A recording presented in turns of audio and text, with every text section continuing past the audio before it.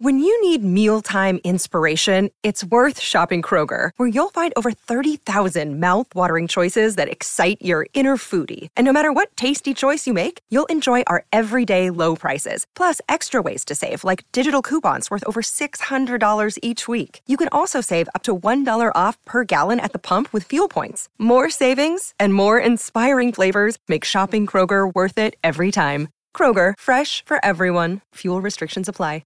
Another day is here, and you're ready for it. What to wear? Check. Breakfast, lunch, and dinner? Check. Planning for what's next and how to save for it? That's where Bank of America can help. For your financial to-dos, Bank of America has experts ready to help get you closer to your goals.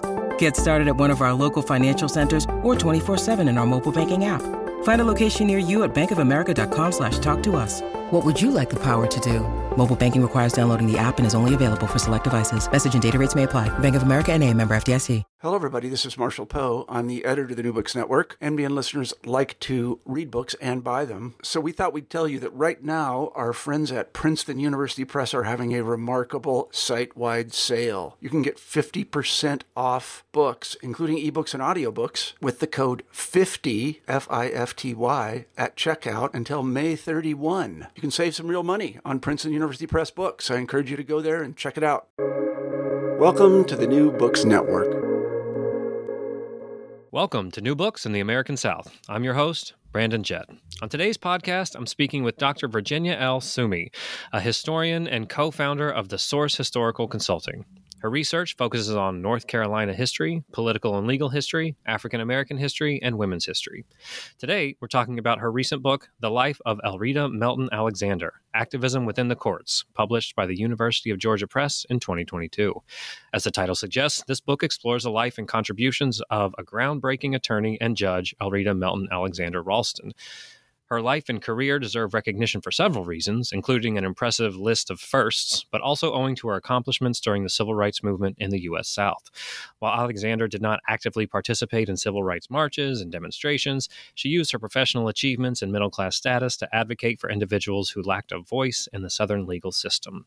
Sumie argues that Alexander was integral to the civil rights movement in North Carolina, as she and women like her worked to change discriminatory laws while opening professional doors for other minority women. Dr. Sumie, welcome to New Books in the American South. Thank you. I'm excited to be here. Well, first and foremost, congratulations on the book. I know that is no small feat, so I was really excited to see this out at the SHA most recently, which was really, really cool. Yes, I was. Oh, that's so exciting when you get to a conference and you get to see your book in person there. It's like it's real. It is. It exists in the flesh. Well, before we delve in too far to the life of Elreta and her larger legacy, I was hoping you could give us an idea of your own background and how you came across this incredibly accomplished, but at least to my understanding, largely unknown figure from North Carolina history. Right. I'm a native North Carolinian, born and raised. My father was a United Methodist minister, so we lived all over Western North Carolina. And I went to high school and did my undergraduate work in Salisbury, North Carolina, which is about 45 minutes southwest of Greensboro. After I graduated from Catawba College, I did an AmeriCorps Vista project in Montana, where I stayed for 8 years and ended up getting my master's degree in history at the University of Montana. And so I was in a class with my mentor, Anya Jabor, called Writing Women's Lives. And I thought, well, geez, it'd be really cool to write about somebody from North Carolina. And I'm digging around and I'm not really coming up with anything. And I think I was on the North Carolina History Museum website and I saw a timeline. I was actually just going to ask you, where were you digging around from Montana in North Carolina history? But just sitting on the couch in my little studio apartment in Missoula. And I saw 1968, Elreta Melton Alexander becomes the first Black female district court judge in the country. And I was like, wow, I've never heard of this person before. And it really snowballed from there. And I was surprised how many people, particularly of my generation, I'm 40. So, people who were born just immediately after her career ended had never heard of her before. Mm-hmm. My husband was born and raised in Greensboro. and had never heard of her, but my father-in-law knew her. And so it was really interesting to dive into her life and also learn so much about the city of Greensboro. Mm-hmm. And the work prompted me to apply to get my PhD at UNC Greensboro. So then the paper that I was writing turned into my master's thesis, which ended up bringing me back home. I always say Elrita brought me back home, Mm-hmm. and moved to Greensboro to write the dissertation. That's really cool. I had a mentor a long time ago once tell me we're all, as historians, just destined to write about where we're from. Like that's really what we're looking at, just trying to figure out where are we from, what does this all mean? And it seems like in many ways your path has kind of brought you back to studying about where you're from. Exactly. And I learned so much about where I was from. I was a political science major at Catawba College. Yeah. I minored in history and took classes on Southern political history. And while I had the most amazing political science advisor at Catawba, there were things that I learned in researching this book that I had never heard of before. Yeah, that's really cool. Well, okay, maybe I'm off on this, so if I am, feel free to tell me. But I feel like biography is kind of downplayed a little bit in graduate school, right? Like it's a tougher sell to come in and say, hey, I want to write a dissertation about this one person, right? I'm going to write a biography. I feel like that's kind of fallen out of favor, even though I think biography in many ways are like the most engaging kinds of historical work. And it's what I think popular audiences are kind of drawn to historical figures and they want to learn more about them. So I wonder, what was it about her story that made you think, hey, this deserves to be kind of explored in a book-length project and not just a one-off, paper for a graduate class? Right. Well, I was definitely discouraged from doing a dissertation as a biography. First of all, I just got really lucky that the initial person I wanted to work with at UNCG was like, no.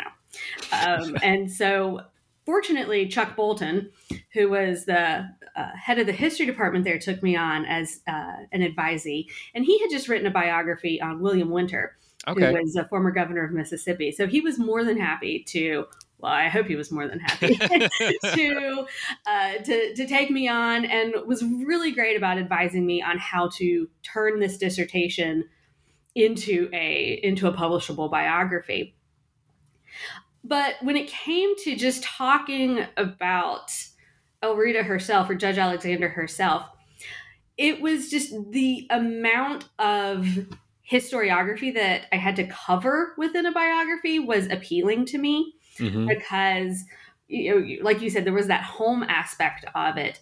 But even in going and being a civil rights historian, her story is so unique and her approaches to activism are so unique.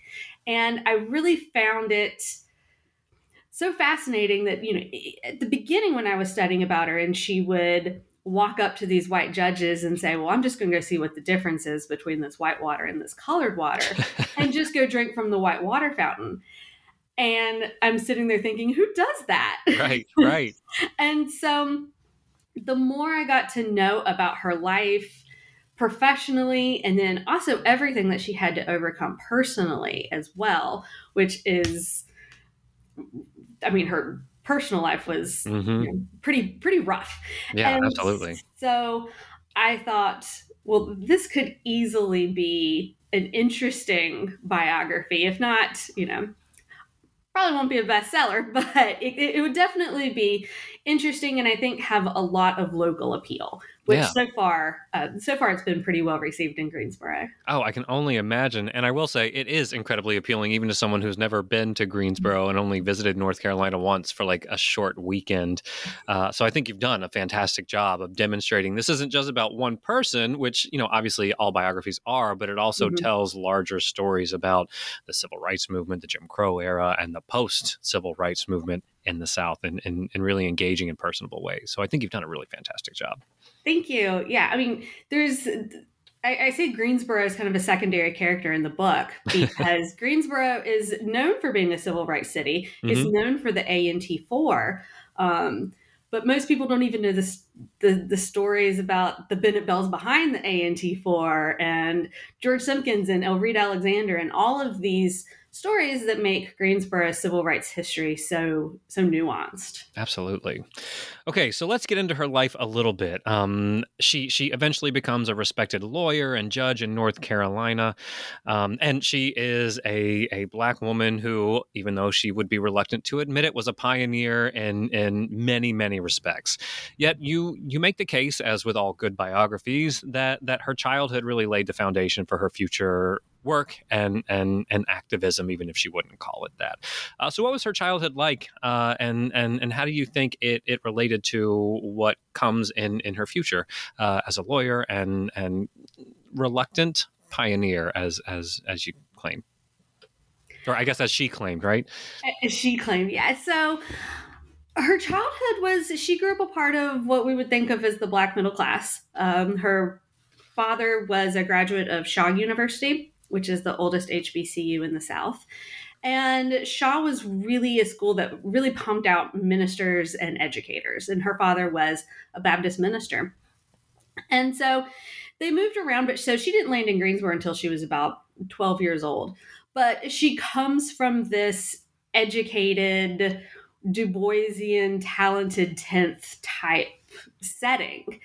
And so her father said that, nobody would be allowed to sleep under his roof without a college degree. Mm-hmm. And so there was just basic expectations of her and her siblings, like, you will get a college degree. That is not a question. That laid the groundwork, for her future career.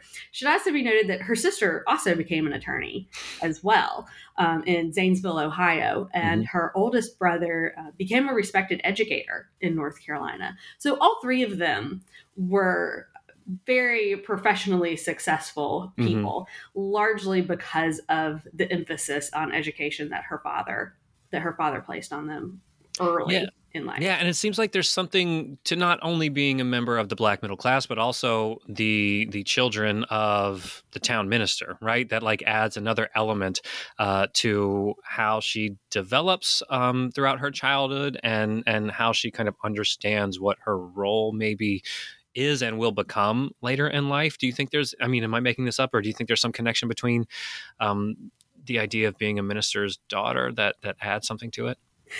I will say that is where I related to her the most, being the minister's daughter. Yes. And so, in that situation, and I'm talking obviously about her, but also a little bit from personal experience. Sure. You grow up kind of in a small fishbowl, and people are looking at you, and people are expecting you to behave in very certain ways. Mm-hmm. And, I wasn't very good at it, but but it gave her a good, I guess, kind of template for her future public life, as in, especially when her relationship problems started to surface. How was she going to handle this publicly, and how was she going to put a public face on her career? And so I think, having those expectations put on her early in life also helped. Absolutely. Okay, so Alexander, one of her many firsts, became the first African-American woman admitted to Columbia Law School, which is in and of itself really, really important. And I think that's why many people are probably going to be drawn to her initially. It's like, look at all these first steps that she made. But I just loved how you talked about her decision to attend Columbia Law School. So I was hoping you could maybe explain where this idea to attend law school, become a lawyer, comes from for Elfrida, who had gone to college. It was the expectation of her parents and her siblings that they all go to college. And then she kind of steps back for a moment, but then decides to go pursue this career. So I was hoping you could maybe kind of explain that to us, because it's a really fascinating story in and of itself. Yeah, after college, she does what a lot of young Black women of her class do, and she goes and she becomes a teacher. But she also elopes with her college sweetheart, which quickly turns pretty sour. Actually, there were a lot of warning signs before she got married. Yeah. But quickly devolves into a pretty verbally, emotionally, and physically abusive relationship. And so at the time, her husband was in medical school at Meharry Medical School in Nashville, Tennessee, which was the only medical school, at least in the South, that would accept Black med students. And so when he comes back to Greensboro and he's a surgeon, and I can't remember exactly how she phrases it, but he wasn't a sniffling little boy anymore and had money and other women who were interested in him. Which kind of wasn't his persona in college. No, he was kind of like this shy, nerdy guy in college, and then comes back and he's like, "Hey, I'm a surgeon that's making more money than anybody else in the neighborhood." And so she had been volunteering. She had worked in the North Carolina A&T library, and somebody told her that she'd make a good attorney. And I think she kind of laughed it off initially. And then her husband's like, "Go, I'll be glad. Just, stay at my mom's house." His mother lived, where does she live? I want to say she lived in Brooklyn. But not too terribly far from Columbia. And so she went up there and moved with her mother-in-law and said, well, her quote was, "That bastard, I'm going to make him pay," and applied to the most expensive law schools in New York and happened to get accepted at Columbia. So yeah, this, path-breaking career started as kind of vengeance. And I also just think it kind of speaks to what comes later on in her life, where she is the first in many regards, but it's not necessarily like that, at least based on my reading, was like her main motivating factor. She didn't apply to Columbia Law School to become the first African-American woman to graduate from there. It was kind of out of spite, which I think is really, really fascinating. And it makes for a really great story, I'm sure, when you're talking to people in Greensboro about this. But despite the fact that she chose to pursue a law degree at Columbia, maybe out of spite, when she's there, she takes it very seriously. But she's also exposed to race and racism in new ways. In many ways, this was one of her first experiences outside of the Jim Crow South. So what were her experiences like as a Black woman, a kind of pioneering Black woman in New York City? Yeah, so she grew up in Greensboro. She grew up in East Greensboro, which even today, Greensboro is a residentially very segregated city. And so she grew up in an environment where she didn't have to encounter really all that many white people. And of course, East Greensboro has 2 HBCUs. So she didn't even have to encounter, white people are leaving Greensboro to get a good education. And so it's important to note that she was biracial. Both of her parents were biracial. She had 2 white grandfathers, which was common. Her parents were both from the Great Dismal Swamp area of North Carolina, where you have a lot of bi and triracial people. And so it was her first experience where she had ever really thought about the concept of passing, because she realized that she could walk down the street on Broadway and people would assume she had some ethnicity other than Caucasian, but they didn't necessarily say, "Oh, there's a Black woman walking down the street." Where if she was with particularly her friend Herman Taylor, who was a darker skinned Black law student, he could not have the same privileges that she did. And so it was a conscious decision on her point at that particular point in her life to embrace her Blackness and say, "Look, I am a Black woman. I'm a product of the Jim Crow South, and you are going to accept me as I am, or you're not." And so I think it was really it was her first lesson in, of course she knew about, the nuances of race, but again, even in East Greensboro, she was fairly sheltered from a lot of that as well. Her father would not let her patronize segregated businesses. And so she didn't have a whole lot of experience with that before getting to Columbia, before getting outside of the South. Yeah, and I found it interesting that she could pass, as they would call it, but kind of makes a conscious decision not to, in many respects. And I think that kind of speaks volumes to who she was as an individual. And this is a time when even being Black in the North, as she finds out, is not necessarily accepted on completely equal terms. And so I think that really speaks to her own kind of fortitude to kind of embrace that aspect of who she is in a way that could really lead to significant forms of discrimination, even in a place like New York City. But she eventually graduates law school. She spends a little bit of time in New York after that. But in 1947, she came back to North Carolina and yet again becomes a pioneer as the first African-American woman to practice law in the state. So this is 1947. We are coming out of World War II, but this is still the Jim Crow South. The civil rights movement of the 1950s and 1960s hasn't quite begun just yet. So here she is, the first Black woman to become a lawyer in the state. What are her experiences like when she comes back to North Carolina in 1947? Well, there were laws set up to prevent Black people from being able to pass the bar, particularly in southern states. I believe it was Georgia that was called like the graveyard of Black lawyers or something like that, because it was just impossible for a Black person to be able to sit for the bar. Mm-hmm. And North Carolina made it extremely hard. She had to have affidavits saying that she was exceptionally meritorious just to be able to sit for the bar. And so it took it took a lot of personal issues that had happened. She had a personal setback. She was injured in a house fire.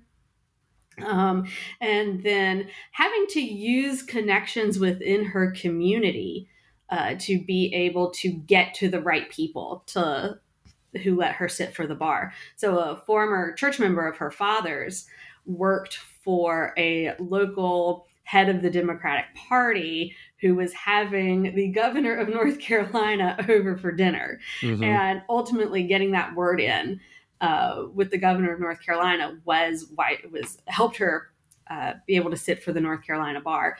But she also had affidavits from the dean of Columbia's law school as well. So she had to get the most powerful really white people involved in order just to be able to sit for the bar. Yeah.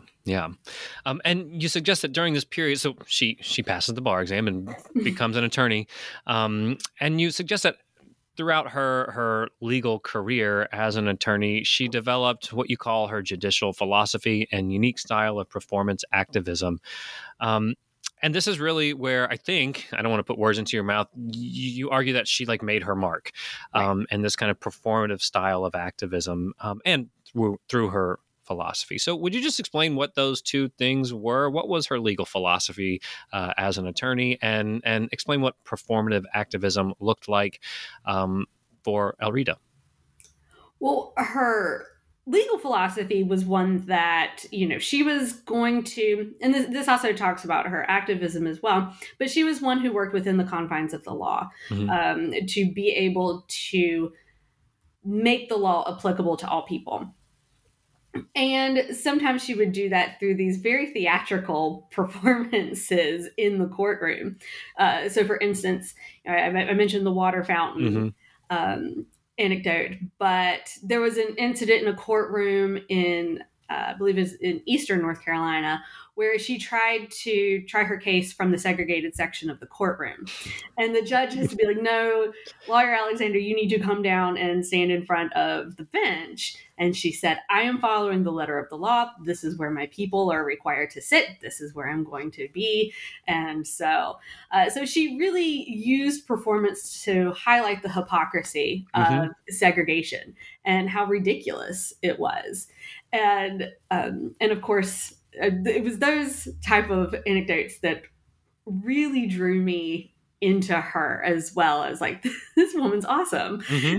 And the use of theater as a form of activism, I thought was really interesting and unique. Of course, theater has been always in some way used as a method of activism, but the way she took it and applied it to courtrooms, I thought was really interesting and creative, and if I can say ballsy, that she did that. Yeah, and as I was thinking, as we're talking, she becomes the first Black female attorney in North Carolina, and as an attorney, she doesn't just do civil rights work, right? Like, that's not her approach, and you can talk more about that in just a moment if you'd like. But in many ways, it is her performance as a lawyer in that courtroom that is also part and parcel of civil rights activism. She is breaking down barriers, calling out hypocrisy where she sees it, and making real change within the confines of these kind of Jim Crow structures that are placed around her. So there's a couple of important cases that come up that are perhaps more civil rights focused. So I was hoping you could maybe talk to us about the kinds of cases that she took up, because they really were wide ranging, and then hopefully delve into perhaps one of the more consequential cases that she takes up, which is a 1964 case involving an interracial rape accusation. So could you just give us an idea of like the breadth of cases that she took under her belt, and then maybe we can focus a little bit more on that more clearly civil rights associated case from 1964. Right. Well, because she was a Black attorney and she was in East Greensboro, most of her clients came from that community. But she took on child support cases where she found out that Black women received less child support than white women. And she said, well, wait a minute, diapers aren't cheaper for Black women. Right. This is ridiculous. But also she took up, a lot of landlord-tenant disputes, basic things that go to, the heart of, how of survival. But also where there were institutional barriers that made that survival harder for African Americans. And so she said, one of her quotes was, to me, every case I took up was a civil rights case because it was directly dealing with the survival of people in her community. Yeah. And so, so when she got to the 64 Yo's case, she was a little reluctant. I can imagine. So can you just kind of set this scenario up for this pretty consequential and controversial case from 1964? Yes. So there was outside of Greensboro, there's a small town called Jamestown, and there was an old, I guess, rundown mansion in the woods where teenagers would go and have sex in the back of their cars and get drunk and do all the things they do what teenagers do, Yes. And so ultimately, long story short, 4 young Black men had been there and a white couple. And the 4 Black men were accused of raping the white woman and beating her partner, the person that she was with.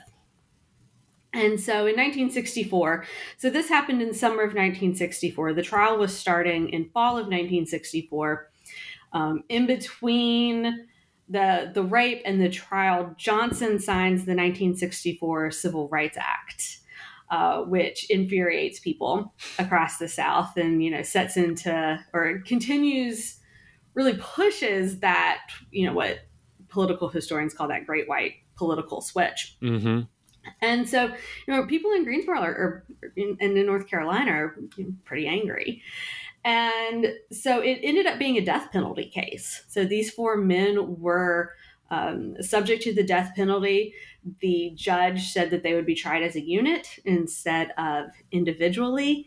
And the local Guilford County sheriff, Greensboro is in Guilford County, put, I guess you could say, obstacles in the way. There were orders to shoot any of the defendants that moved during the trial and shoot that attorney as well. Mm-hmm. But also He bugged their jail cells, trying to, catch them on tape confessing. And there was also credible witness or jury tampering as well.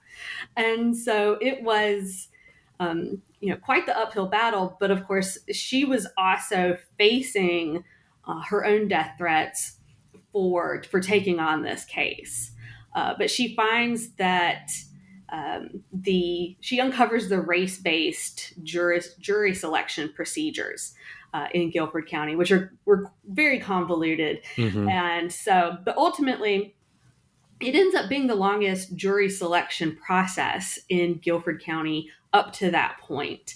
And she is successful in getting one Black male juror, and which ultimately ends up saving their lives. They are found guilty, but it's the one Black juror who recommends mercy. Yeah, and this is one of the ways that I think you demonstrate that she had real impact through her activism on civil rights in North Carolina and breaking down some of those barriers, even if it's on a local level, to kind of including African Americans in jury selection and not allowing them to be eliminated through these discriminatory ways. That certainly has impacts on Black defendants. I was hoping you could maybe delve in a little bit. There was a case she took where she, if I get it right, she's defending members of the Ku Klux Klan.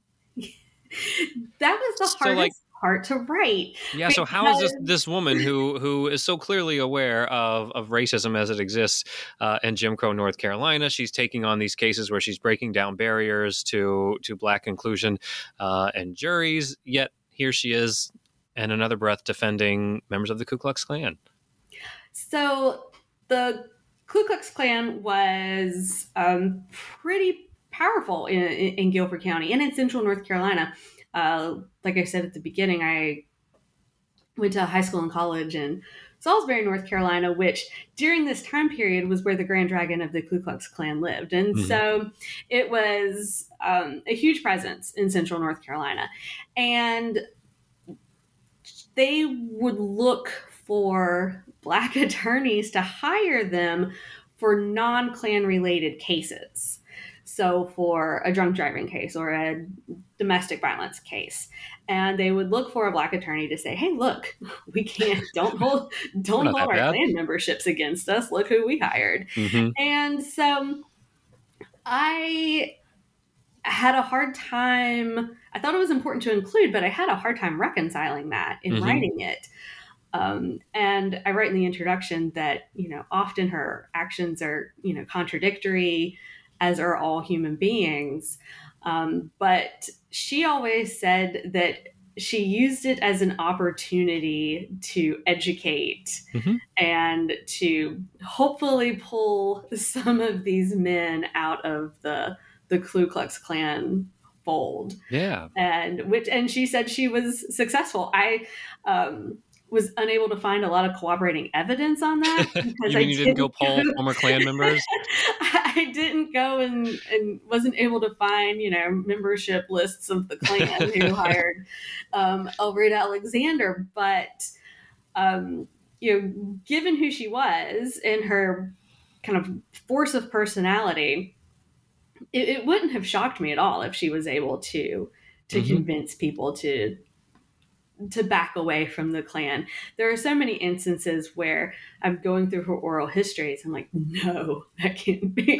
No, she didn't do that. And sure enough, of course, that's the way it happened. And so I guess, even though it was kind of hard for me in the 21st century to reconcile how somebody could do that and still claim to be a civil rights attorney or a civil rights activist, that, she used it in her own way. Yeah. Well, and I think it also is indicative of that larger idea of working within the confines that are that you have to operate within and make change how you can. I was actually reminded, I'm going to blank on his name now, but there's a guy who goes around, he's a Black guy, and he has conversations with Klan members and befriends them and tries to get them to to back out of the Ku Klux Klan and has been incredibly successful in some respects, and just kind of meeting people one-on-one and letting them recognize the humanity of people that they may not interact with on a regular basis. Yeah, and I think I have in the notes of the book, there is some historiography around that and people who did do that, whether they were white or Black civil rights activists, but reaching out to people who were literally in terrorist organizations to, recognize the humanity in other people. Yeah. Braver than I. So, as with many biographies, your examination into her personal life, I think, was one of the really fascinating aspects of this. It's one thing to just kind of go through and check the boxes of, okay, the first person to do this, the first person to do that. But, and you've alluded to this a little bit already, she had a pretty turbulent personal life, namely through her relationship with her husband. So I was hoping you could just maybe give us a little bit of insight into what her marriage was like, and how it shaped her throughout her entire professional life. Yeah, it was a rough marriage from the beginning. And again, she had a friend in college who said before they got married, just when they were dating, he was like, I don't like him. He was a volatile human being. She said he was brilliant. And I, believe that he was a surgeon. And I think that's where a lot of the connection between the two of them was in their intelligence, that they were both brilliant human beings. But he struggled with alcohol. There's evidence he struggled with mental illness. And so it ended up being a very, very violent relationship in which on several occasions, he injured her significantly in beating her. And to top it off, they had one son who suffered from, as they discovered when he was a teenager, suffered from paranoid schizophrenia. And I have two kids. They're, but anytime there's a problem with your child, that's stressful on a marriage in and of itself. Yeah.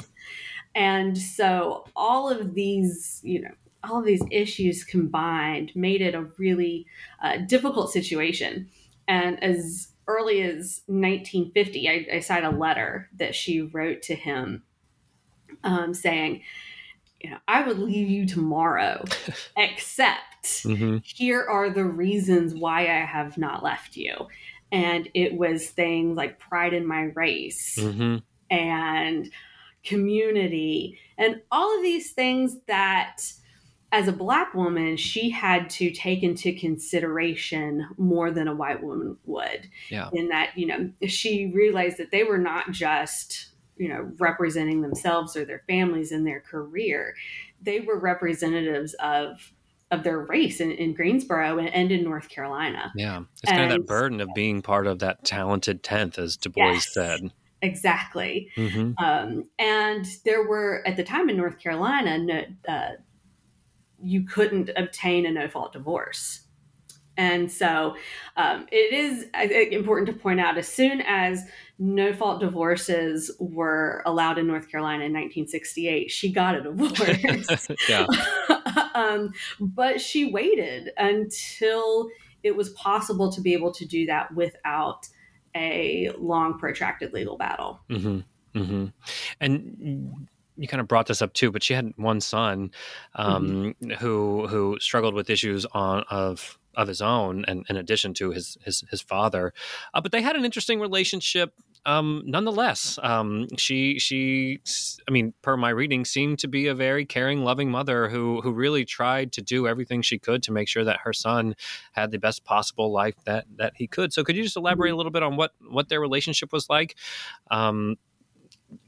within the confines of that troubled marriage as well? It was a close relationship between her and Gerardo. And because of the personal wealth that they had amassed, as an attorney, particularly her as an attorney, she was able to send him to camps. She was able to send him to boarding schools. She was able to get the best possible care that literally money could buy for him. And unfortunately, that the part of this story has a very sad ending. But she, some would say, even one of her former law partners said, well, she probably spoiled him too much. But, she was a large part raising him on her own. Yeah. Within the confines of, again, a troubled marriage, the civil rights movement, all of these external forces that are going on. And I think, she was a very loving mother who did her best in really extraordinary circumstances. Absolutely. Absolutely. So in addition to being a lawyer and dealing with her personal life, she eventually was elected to the district court, and she was the first African-American woman to be elected as a district court judge in the United States, I believe, right? Yes. Yeah. So, I mean, again, one of these like pioneering moments. And I think in a lot of ways, it's her role as a judge that also kind of cements her legacy as one of these civil rights activists, not only because she was the first in something, but also what she did from the bench. So what was her career as a judge like, and how did she embrace this new role? This is where, that title of that chapter is called, Reluctant Pioneer ? Because, when she was elected, the headline in the Greensboro Daily News was a reluctant pioneer. And I can't help BS on that she was absolutely not a reluctant pioneer. She knew exactly what she was doing. She was a very politically astute person. But as she saw, in the Yo's case, the interracial rape case, as she saw throughout her career as an attorney, she saw, disparate sentencing, particularly for Black men. And so she starts something called the Judgment Day program, which was not limited to young Black men, but it was a forerunner of juvenile deferred sentencing, where if you commit an offense, let's say it was a drunk driving offense, you go in and she would delay sentencing until you committed or commit community service and wrote an essay and had people vouch for you. And so there are several people in Greensboro who say I would not be where I am if Elreta Alexander hadn't taken a second chance on me. And so, of course, it was a controversial program. There are lots of issues about, judicial discretion. And of course, this is also a program that is targeting sentencing, particularly for young Black men. Right. And so it proved to be quite controversial, and it was ultimately shut down. But it did, from what I've heard anecdotally, it did a lot of good while it was around. Yeah, and it seemed, again, she was kind of operating from within those confines, but coming up with really creative and in some ways beneficial ways to maybe help people change their lives and not just become part of this, like, okay, you've committed the crime, you're going to be locked up. Because this is in that moment, too, where we're beginning to see, the beginning of the rise of mass incarceration in the United States. And so she kind of offers a different perspective on that. And at the time, it was considered a really creative and unique judicial approach. Now, juvenile deferred sentencing is pretty common. Right. But that's just, one of those other things where she was just a bit ahead of her time. Absolutely. So she eventually ran for the position of Chief Justice of the North Carolina Supreme Court. And there's a couple of really interesting things about this decision. One, she does it in 1974, and she decides to run as a Republican, which, if you know anything about the history of like African-American voting patterns, from the 1930s up through like 1960s, right, there's this massive switch away from the Republican Party to the Democratic Party. So she kind of bucks the trend in many ways in that regard. But the race itself, for the primary race at least, is also one that would be funnier if it wasn't so sad in what it reveals about, race and gender in North Carolina and the South and the United States more broadly in the 1970s. So would you just explain her decision to run as a Republican, and then what the race revealed about prejudices that existed during that era? Yeah. So she had always ran as a Republican. In 1968, she ran as a Republican. She was just running in Guilford County, though, where people knew her.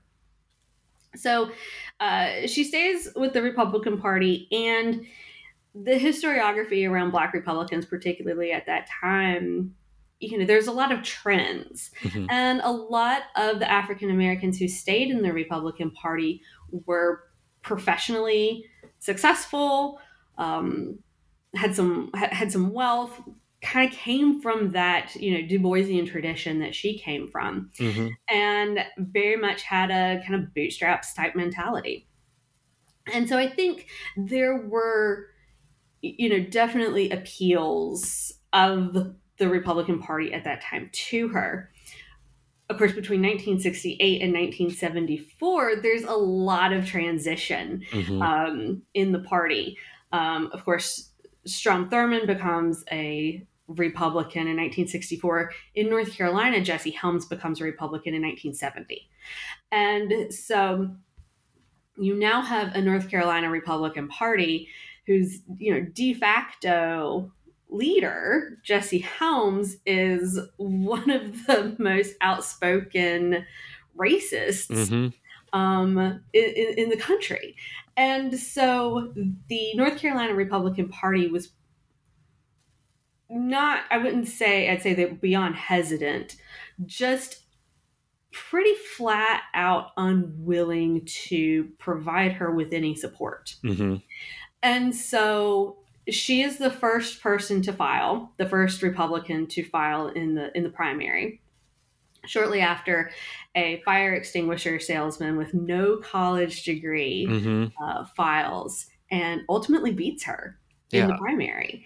And the North Carolina Republican Party then had a huge conundrum on their hands, because it's, are we going to support the Supreme Court, right? Like the Chief Justice of the Supreme Court could have been a fire extinguisher. Not that there's anything wrong with fire extinguisher salesmen, but this is a really important legal role. But with absolutely no educational or legal training beyond the high school level. Right. And so the North Carolina Republican Party does not outright reject James Newcomb, who ended up being the candidate. They don't really support him either. And mercifully, he did not win. Susie Sharp, who was the Democratic candidate, won, and she ends up being the first woman in the country to be an elected Chief Justice of the state Supreme Court. So she's a pathbreaker in her own right.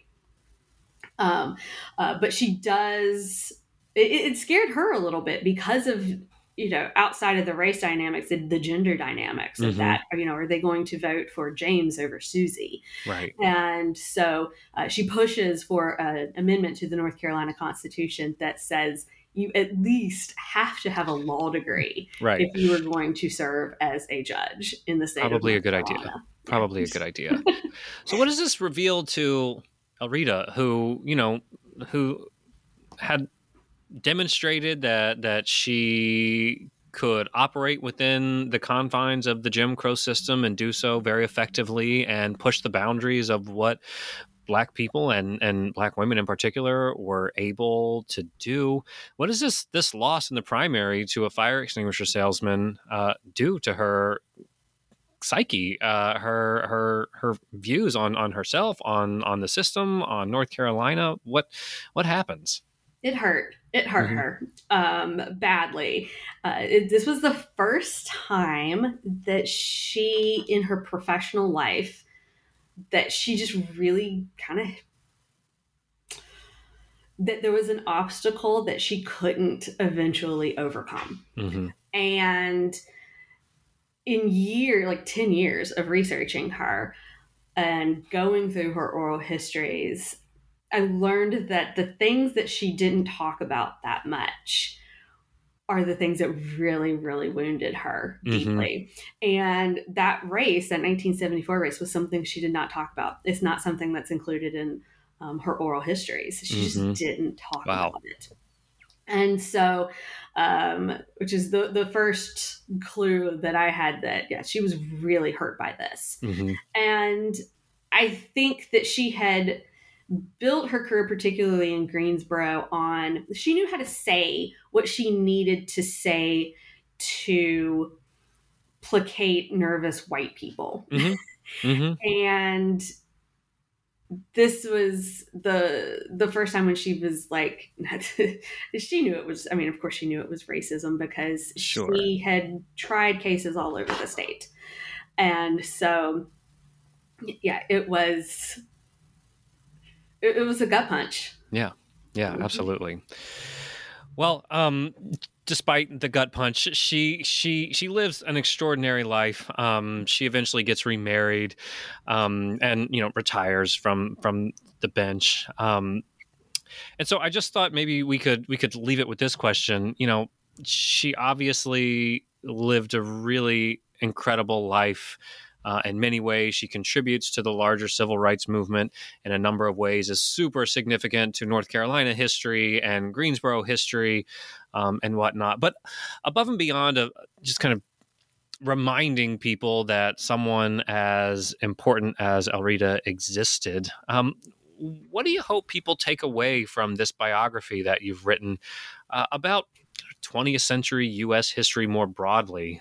Because I think in many ways this is a book about her, obviously, but you are delving into so much more that I think is significant. So what do you hope people kind of take away after reading this? It's a big question. Well, of course, I want them to know that this extraordinary woman existed. Sure. But also, you reference at the beginning that a lot of historians end up, writing about home. Mm-hmm. And that while Elreta was certainly unique and had significant firsts, nationally and in the state of North Carolina, that there are women like her who did extraordinary, amazing things that have flown under the radar all over the place. Mm-hmm. Particularly extraordinary, amazing Black women. Yeah. And so I think one of the things that I would like people to take away is that, like I said, I'm a born and bred North Carolinian, and I didn't know about this woman until I was 28 years old. And so to look around, and there are really extraordinary people in all over the place, mm-hmm. and particularly Black women who have been kind of pushed under the radar. Yeah, absolutely. One of the things that struck me most about this book and her life is, if you looked at her today, like if she was alive and working today, and say she defended people in the Ku Klux Klan, like she would be vilified, right? Like to no end as a traitor or someone who's not really committed to the cause. And what I really appreciated about how you portrayed her life is that, sometimes working within a system, as problematic as that system may be, it can have really important impacts on movement politics, on mm-hmm. civil rights, on gender right. Like there is so much that can be accomplished from within. And, external pressure is certainly a positive thing too. But I was just really struck by that because I can't imagine someone like her being as accepted maybe at a time like today where it seems like you have to have these really stark divisions. So I think you did a great job of kind of presenting that nuance of who she was both professionally and personally, and in a way that I think we could all maybe learn a little from her own life. So thank you for doing that. Well, thank you. I mean, we see that contrast in most social movements. Mm-hmm. Martin Luther King versus Malcolm X, there's always, disagreements on the best way. How do you be an activist? Yeah. And I think she proves that there's not one way mm-hmm. to be an activist, but also legal changes are very important to getting things done as well. Absolutely. Well, the book is The Life of Elreta Melton Alexander, Activism Within the Courts, and it's available now through the University of Georgia Press. Virginia Summey, thank you so much for coming on the podcast. Thank you so much for having me. And thank you for listening to New Books in the American South.